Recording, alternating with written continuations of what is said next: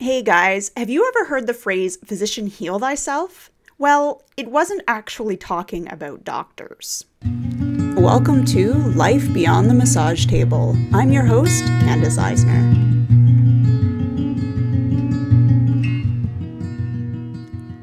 I want to talk to you guys a little bit today about practicing what you preach or taking good care of yourself, not just everyone else.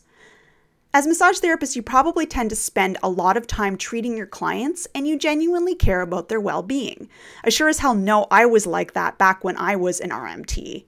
But how much time do you spend caring for yourself? Take a second and ask yourself the following questions.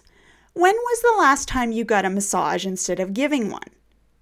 Do you go for regular treatments of other kinds like chiropractic or acupuncture or physio or whatever kinds of things that your body needs?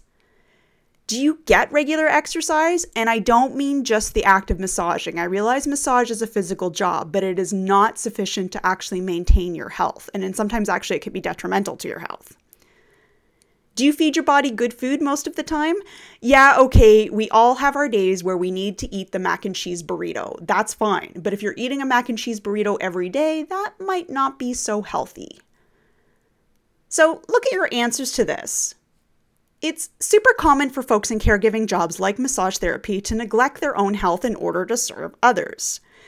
They feel like they just don't have time for that stuff. It's all extraneous and there's no time for it because they've got so many responsibilities in their lives, like working on your business, making time for family and friends, raising your kids, and all that other stuff that comes with what we term on the internet's adulting. But here's the problem. You're doing everyone, not just yourself, but the people you're trying to help, your clients, a serious disservice by doing this. You can't realistically be at the top of your game if you're not taking care of yourself.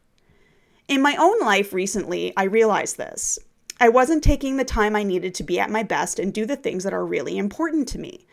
So as you might have heard or read elsewhere, since I've been talking about it a fair bit, sometimes maybe a little too much, I'm taking the rest of the summer away from social media and most of my non-work related computer time in order to spend more time on other things that are important to me, like running, like doing some creative projects that I never make time for, like getting a massage myself. Some of you who have seen me for massages expect to get some appointment bookings because here I come, I need some treatments.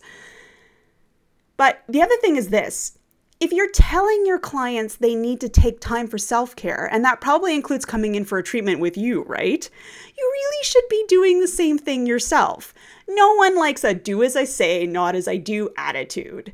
Even just saying that makes me go, like I really don't like that. That really bothers me.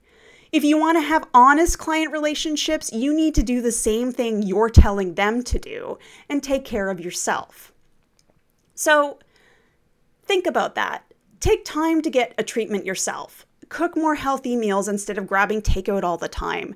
Take a break from your paperwork to sit in the sun. Whatever you need to do to be at your best, make sure you make that a priority in your day and in your life. Because you can't take proper care of your clients and your business and your family and your life if you don't take proper care of yourself.